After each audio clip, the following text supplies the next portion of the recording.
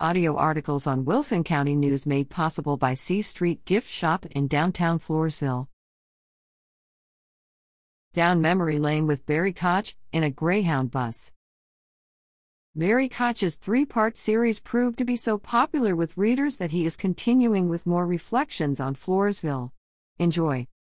Who can forget Floresville's version of mass transportation that traversed Floresville in the 1960s? If you wanted to travel north, you met up at Hilda Dunn's Cafe in downtown Floresville, near the corner of C and 3rd Streets, before 10:15 a.m.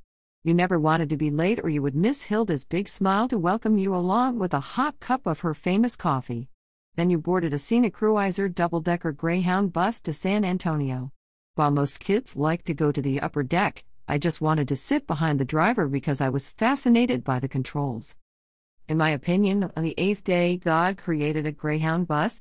That blue and silver metal marvel with dual rear wheels and air brakes reigned superior in the transportation world. Once you were on it, all your troubles seemed to just disappear.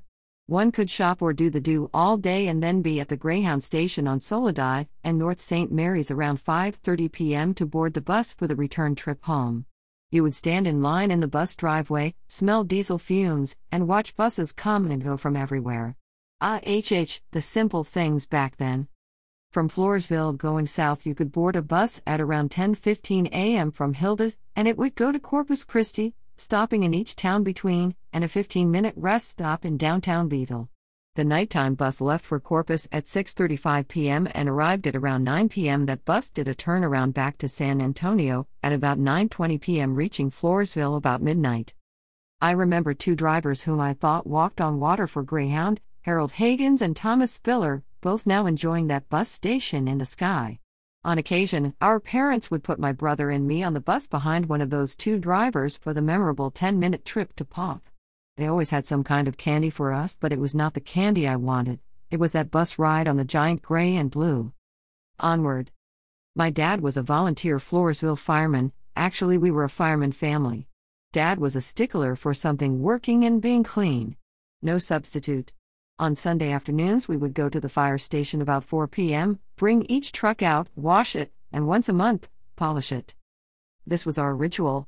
I can still see it with station doors open, as the 1953 Ford starts up and enters C Street to the right, gets a bath and cleaning.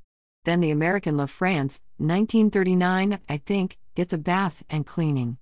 Next we wash and clean the Army brush truck, followed by any dirty hoses. Those hoses were strung up on the hose rack under the siren stand.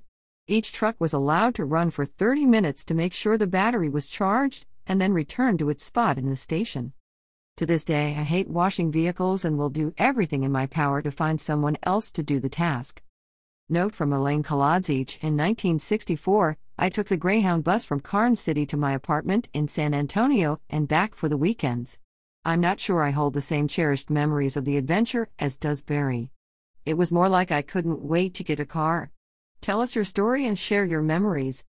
Is your family a firefighter family? Tell us how your memories compare to the Koch families. Do firefighters still have to clean and wash the trucks? How has that changed? Send comments or questions to Elaine at wznonline.com or contact Barry Koch at koch1992@gmail.com.